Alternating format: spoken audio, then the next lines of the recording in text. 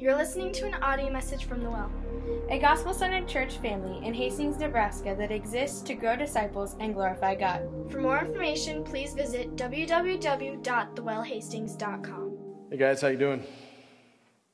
Good. We're going to be in Luke chapter 13, verses 22 through 30. And as we dive into these verses this week, into verses 22 through 30, we're going to see a couple of things.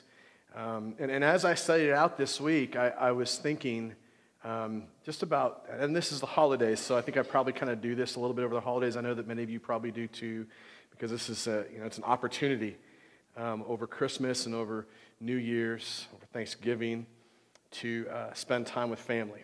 And so I know that if you're like me, you probably sometimes think about what your family is like. And sometimes that can be good, and sometimes that can be bad. And I know for me, growing up in probably what would have been typified as a broken home and a real difficult home, when I think of the concept of family, sometimes I have good things I think about. Sometimes it can be very painful as well.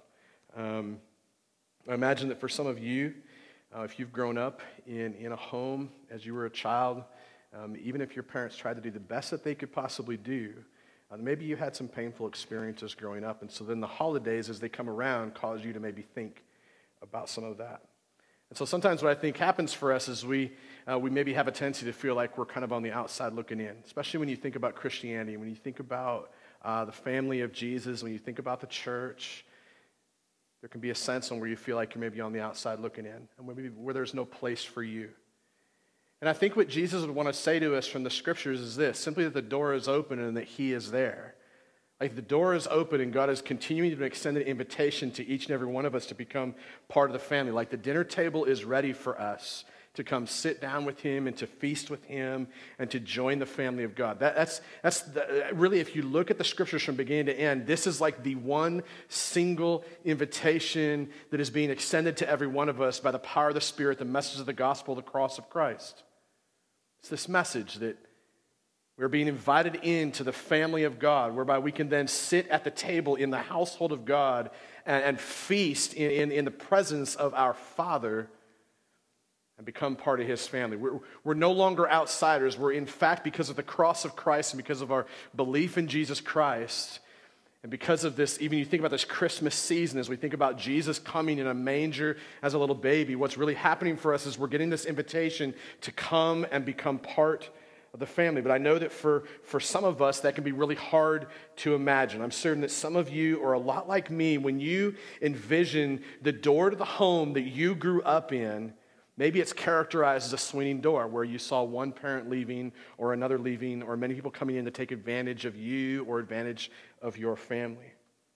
Maybe when you think of what it means to be a part of family and you envision maybe one or more of your parents, kind of like the masters of the home, so to speak, maybe they were either absent or overbearing or abusive. Maybe when you envision the dinner table in your childhood, maybe what you see at the dinner table or at the table in your childhood home growing up, maybe it wasn't always the healthiest version of good and godly parents.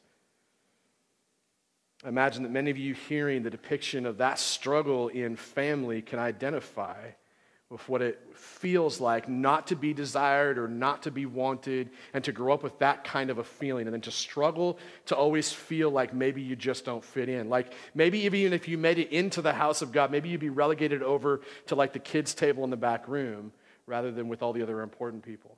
And I think that's a portion of the reason why this text is so important for us today. Look at Luke 22 through 30. Luke says, he went on his way through towns and villages, teaching and journeying towards Jerusalem. Someone said to him, Lord, will those who are saved be few? And he said to them, strive to enter through the narrow door. For many, I tell you, will seek to enter and will not be able. And when once the master of the house has risen and shut the door, and you begin to stand outside and to knock at the door, saying, Lord, open to us, then he will answer you, I do not know where you come from.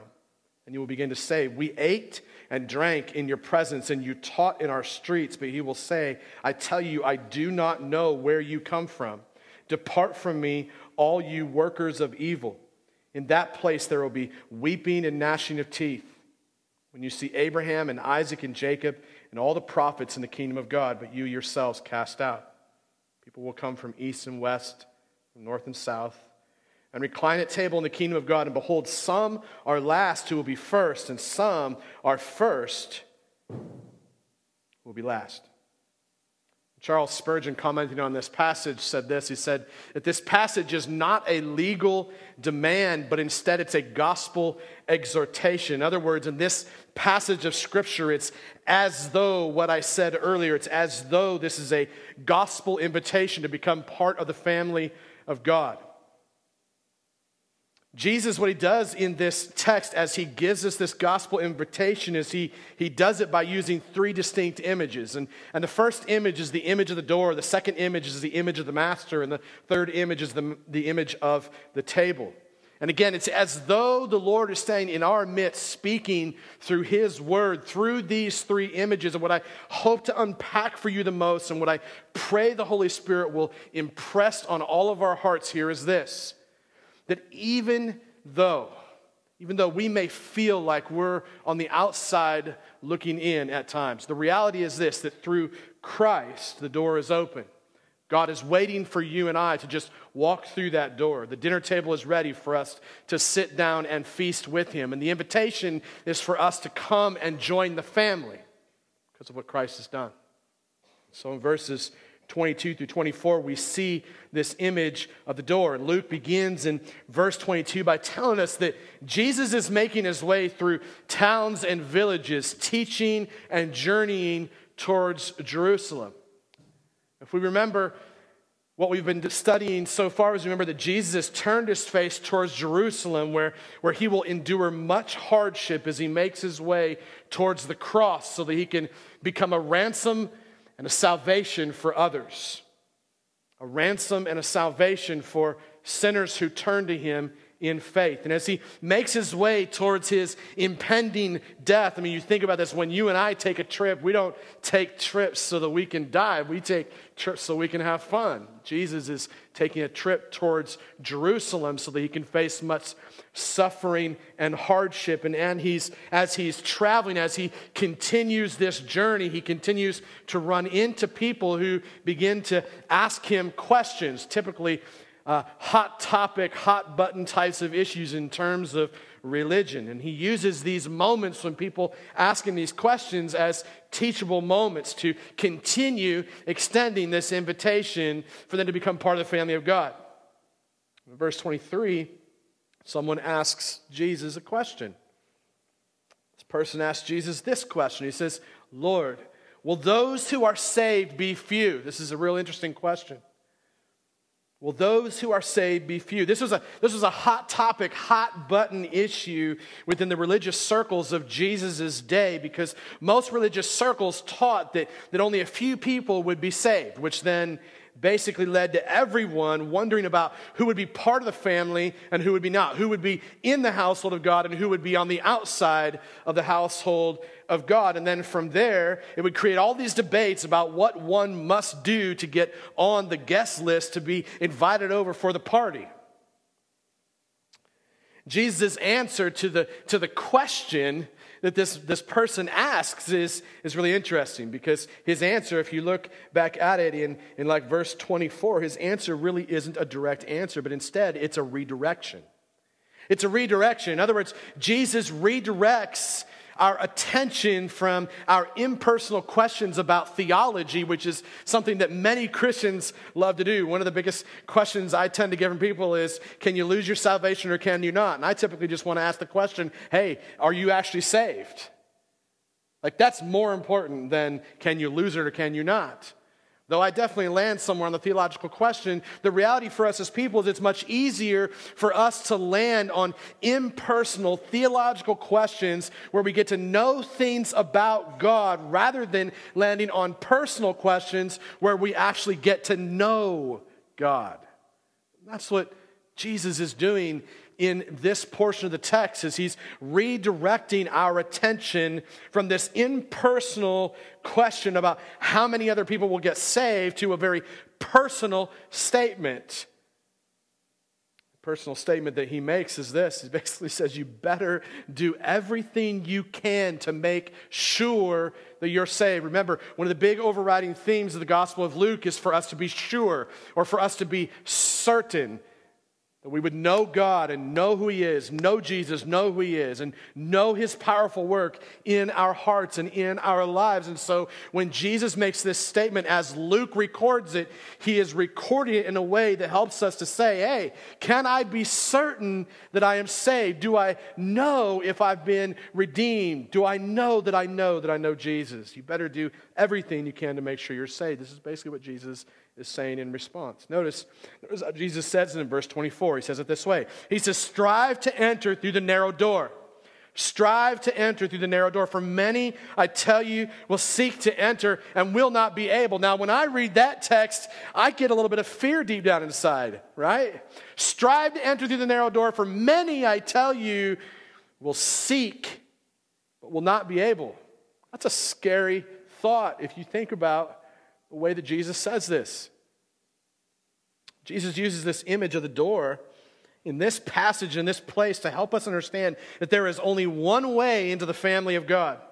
And we must strive to walk through that door. This word for strive in the Greek actually means to agonize. I think it's the word agonosio or something along those lines.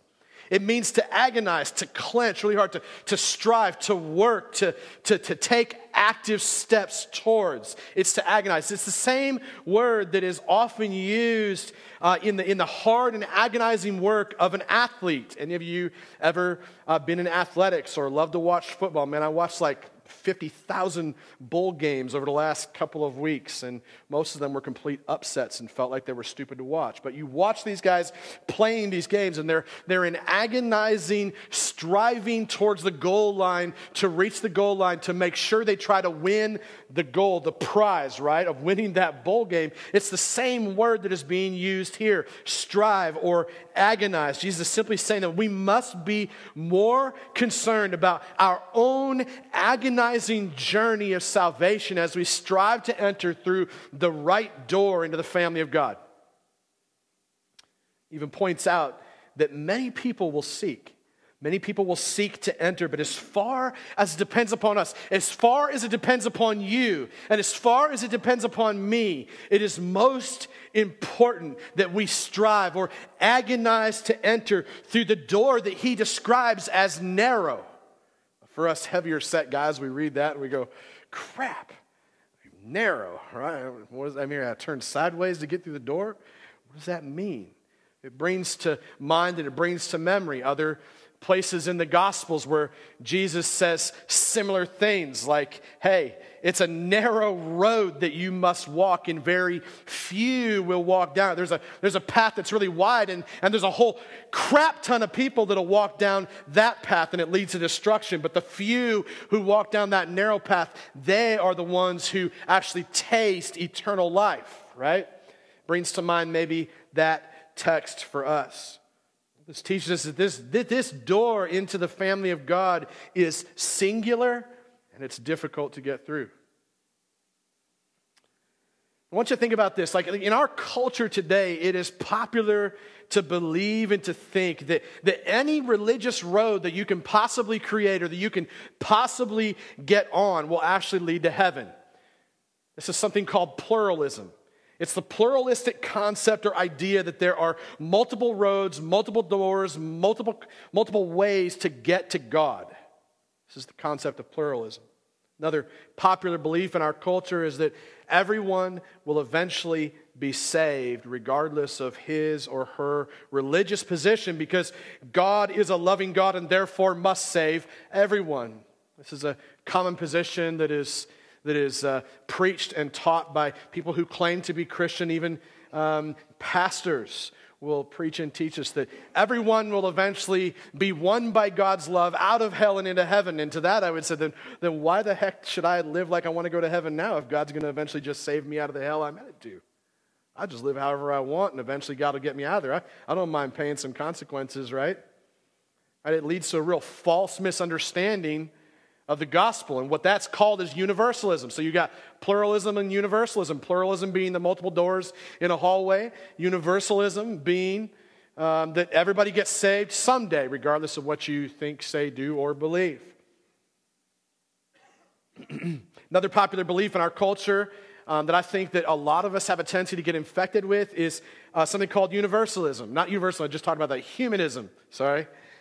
Humanism, the idea that you and I hold the power deep within us to create our own existence, so to speak, that we can create our ends, that we have a hand in that and have a part in it, that we actually have the power to save ourselves, and that we can ultimately create like a sense of utopia or heaven for ourselves. This is called humanism. This is looking to within because you and I have the power to create that. These are three common belief systems that we unknowingly at times buy into. But in biblical Christianity, we learn just the opposite.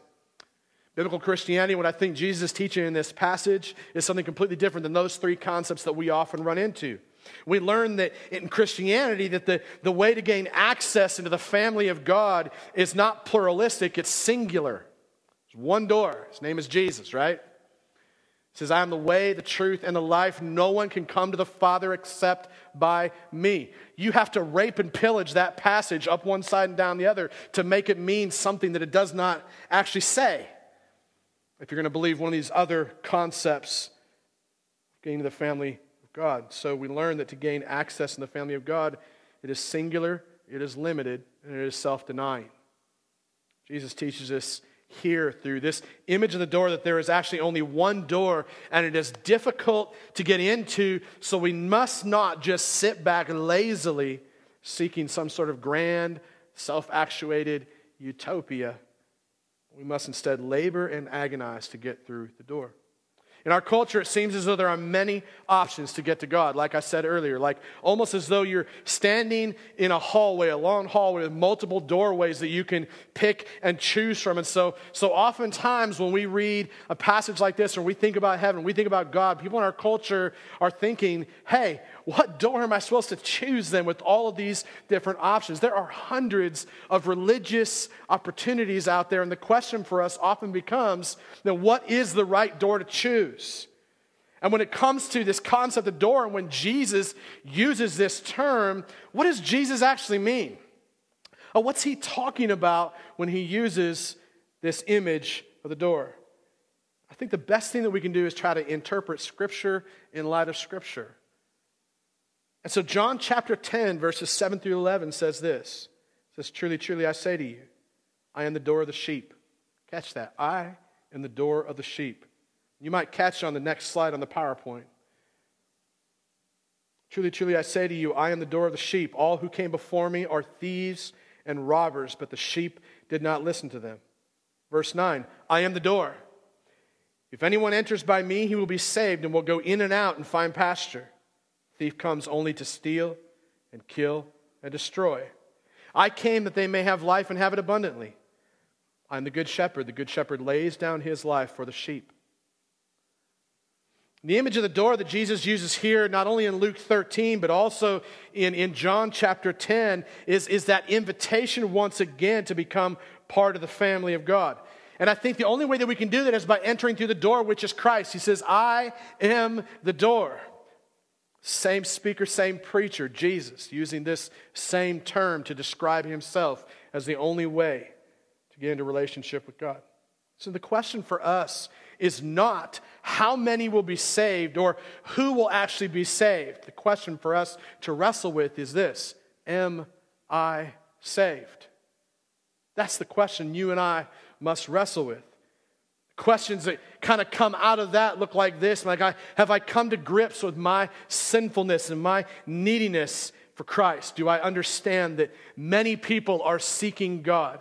But to truly become part of his family, I must agonize or strive to enter through the right door, which is Christ. Now listen closely. This does not mean that I would ever preach and that the Scriptures would ever teach that you or I must work to gain our salvation. It's not what this is teaching. It just simply means that you and I cannot passively sit back and stare at the stars and be like, kumbaya till Jesus comes back. This really means that for you and I, this road that we walk out as Christians is hard, and it will be agonizing, it will be a journey. If it was for Jesus, we should expect nothing less. You can ask these questions. Do I understand my helplessness and my hopelessness without Christ? Am I attempting to become part of God's family by trusting in broken religious systems created by broken people? Am I playing games with God? Am I playing like the part of a good Christian on Sunday while clinging to my sinful patterns throughout the week? Like, my understanding of this text is that as the Lord speaks this in our midst, what he's saying is simply this: that through Christ the door is open. Through Christ the door is open. As if God were saying this to you right now, it would be as though he would say, through Christ the door is open. I am waiting for you. The table is ready. Come and join the family. Which leads us to ask this one single question of our hearts: am I part of the family of God? Verses 25 through 28, we move on from the image of the door and we see the image of the master. Jesus teaches us in verses 25 through 27 that there will come a time when the master of the house will shut the door. The master of the house will shut the door, and there will be some people who will stand outside and knock at the door saying, Lord, open to us. The master of the house will answer saying, I do not know where you come from. And even though many of these people will say, we ate and drank in your presence, and you taught in our streets, still the master of the house will say, I tell you, I do not know where you come from. Depart from me, all you workers of evil. Jesus draws this really sharp distinction in verse 28 between those people who have walked through the door, which is Christ, and those people who have not, but have actually instead chosen to live their lives in evil wickedness apart from God. And he explains that the only alternative to walking through the door, which is Christ, is then living in a place where there will be weeping and gnashing of teeth when you see Abraham and Isaac and Jacob and all the prophets in the kingdom of God, but you yourselves cast out.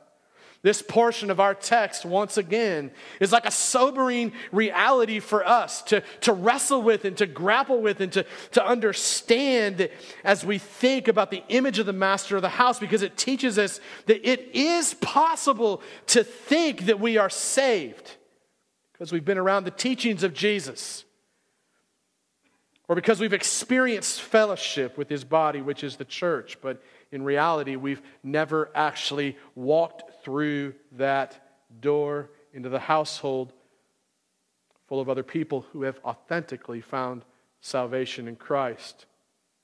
Christ is the only door to the master's house. The only door to the master's house. My hope that there would be none of us here that would be left on the outside looking in. That each of us would all continue to receive opportunities to ask this question of our hearts. Am I saved? Am I part of the family of God? I always hope to lay before you this singular question because I find it to be one of the most important questions of Scriptures.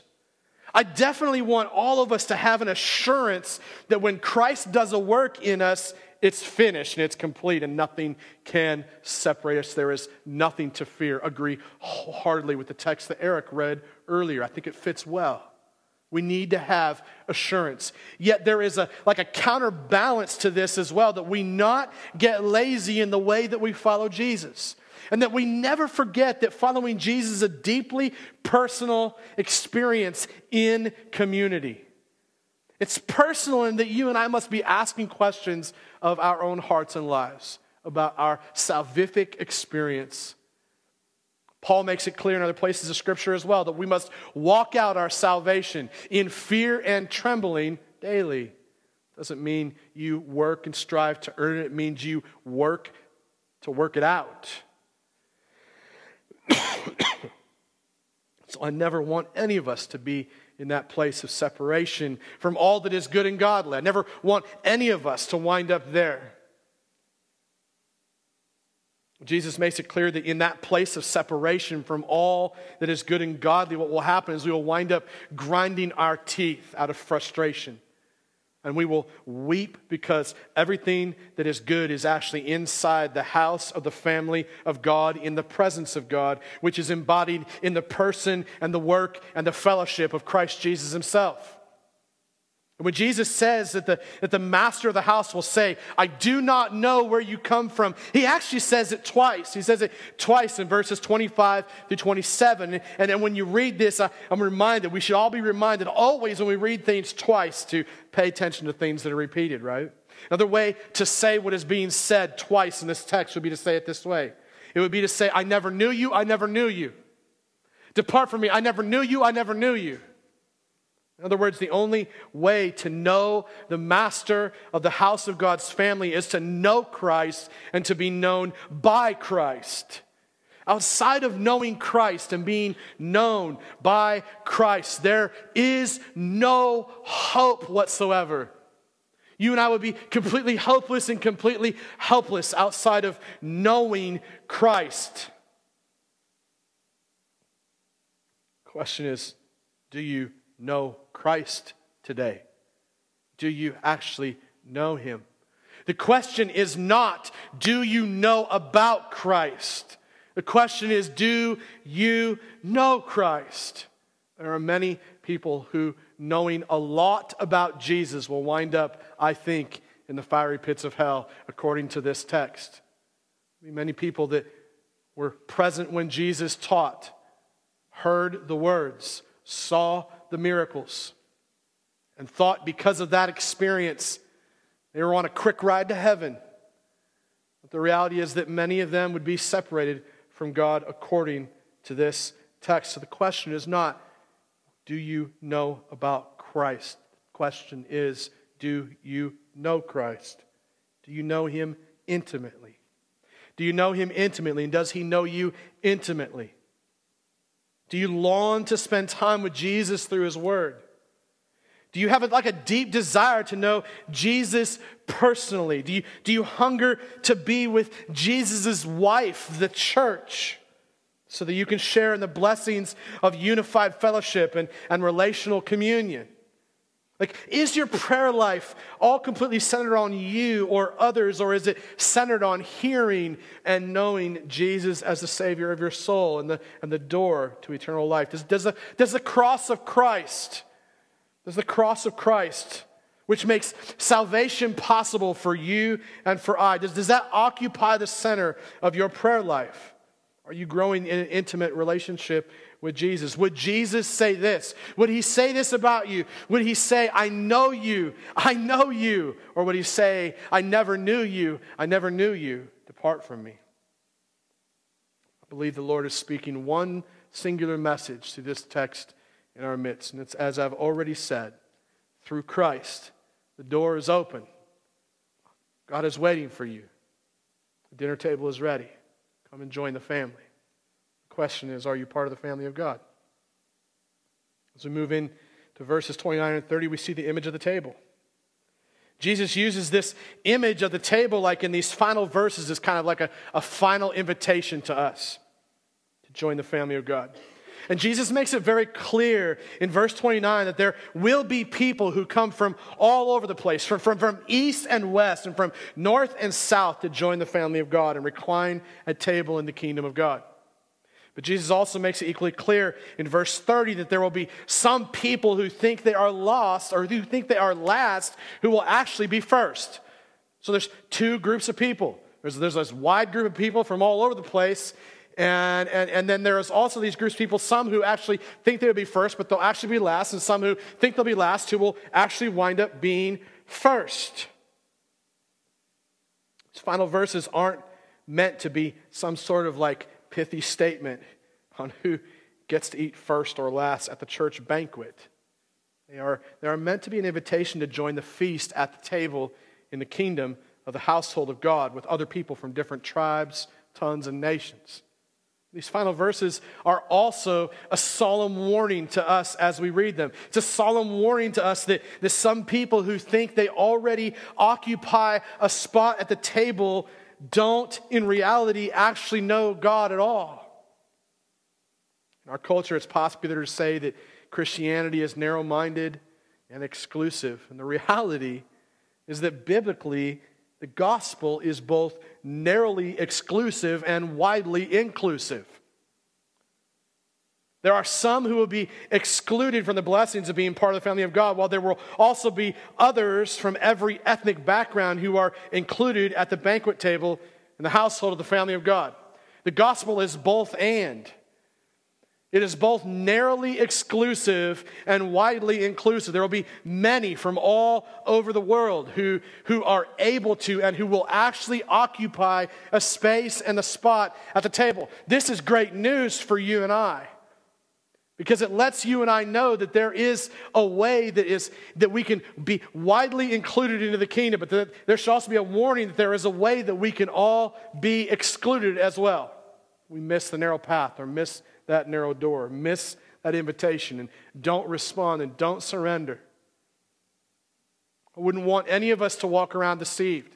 I would want all of us to hear this invitation from Christ to walk through the door, to believe upon Him, to trust in Him for salvation, to no longer trust in like our own efforts and our own work, but to actually give agonizing effort to know Christ, to enter into that household and feast at the table with God.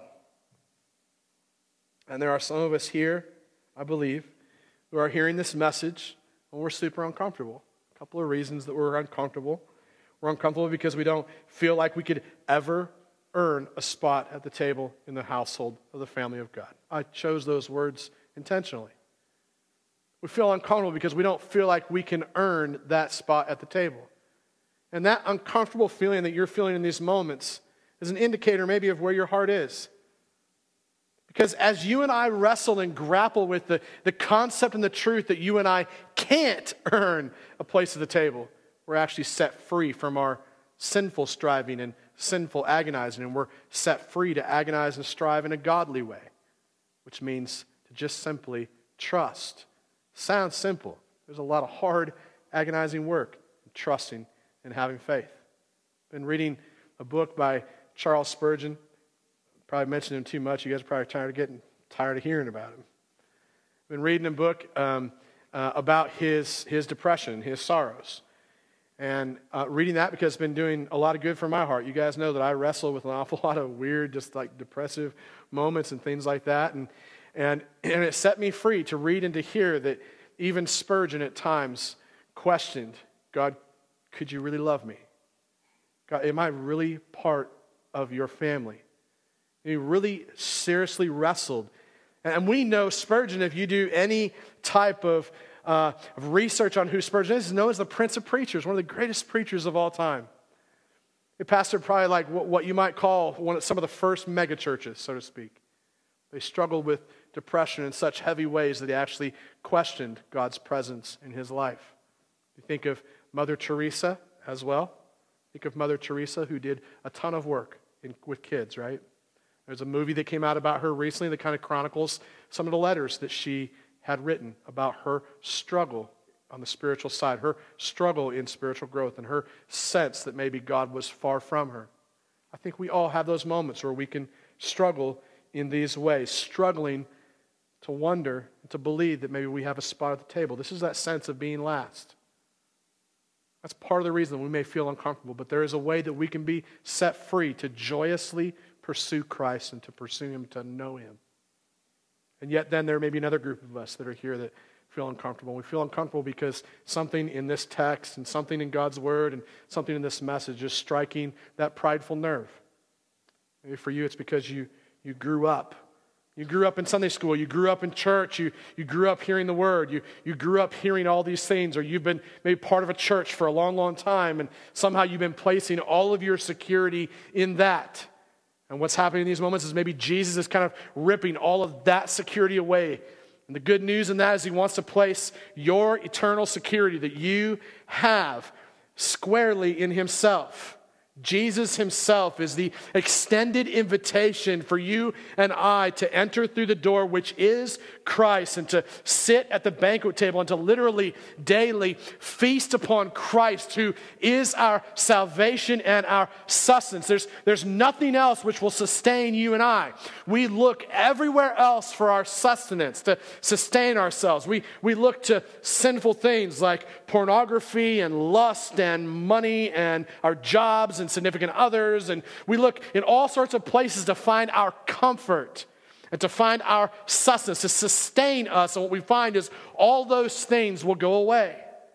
All those things don't lead to the happiness and the joy that a Christian finds in Christ, because there is nothing that you or I could feast ourselves upon that would lead to any eternal significance or happiness other than Christ himself. The door is open. The table is set. God is inviting you and I once again to continue coming through that door, which is Christ, to continue believing in him, to continue having faith in him, to continue trusting him, and to sit at the table with our Father in heaven and to join the family of God. As I begin to wrap up our message for this evening, I'll invite our music team to come back up. As I bring our message to a close, and I want to extend like one more invitation to all of us that are gathered here. And that's this invitation to respond to this message by engaging in yet another feast in the household of God. This ties so well to communion for us.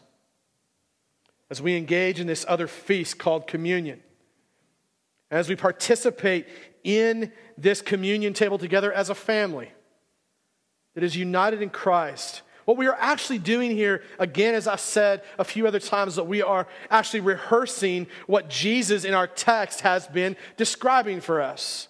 We're rehearsing this visibly as a church family. What a great testimony, what a great story to those who may be among us who are unbelievers, who do not yet know Christ. What a great way to embody Christ to others. What a great way for us to rehearse the gospel. What a great way for us to be reminded that the door is open. God is waiting inside that door and saying, hey, come and spend time with me. The table's set. Ready to have a feast with you. I want to sit. I want to listen to you. I want to hear from you. I want you to be a part of my family. What a great message. What a great message to rehearse as we look at the communion table.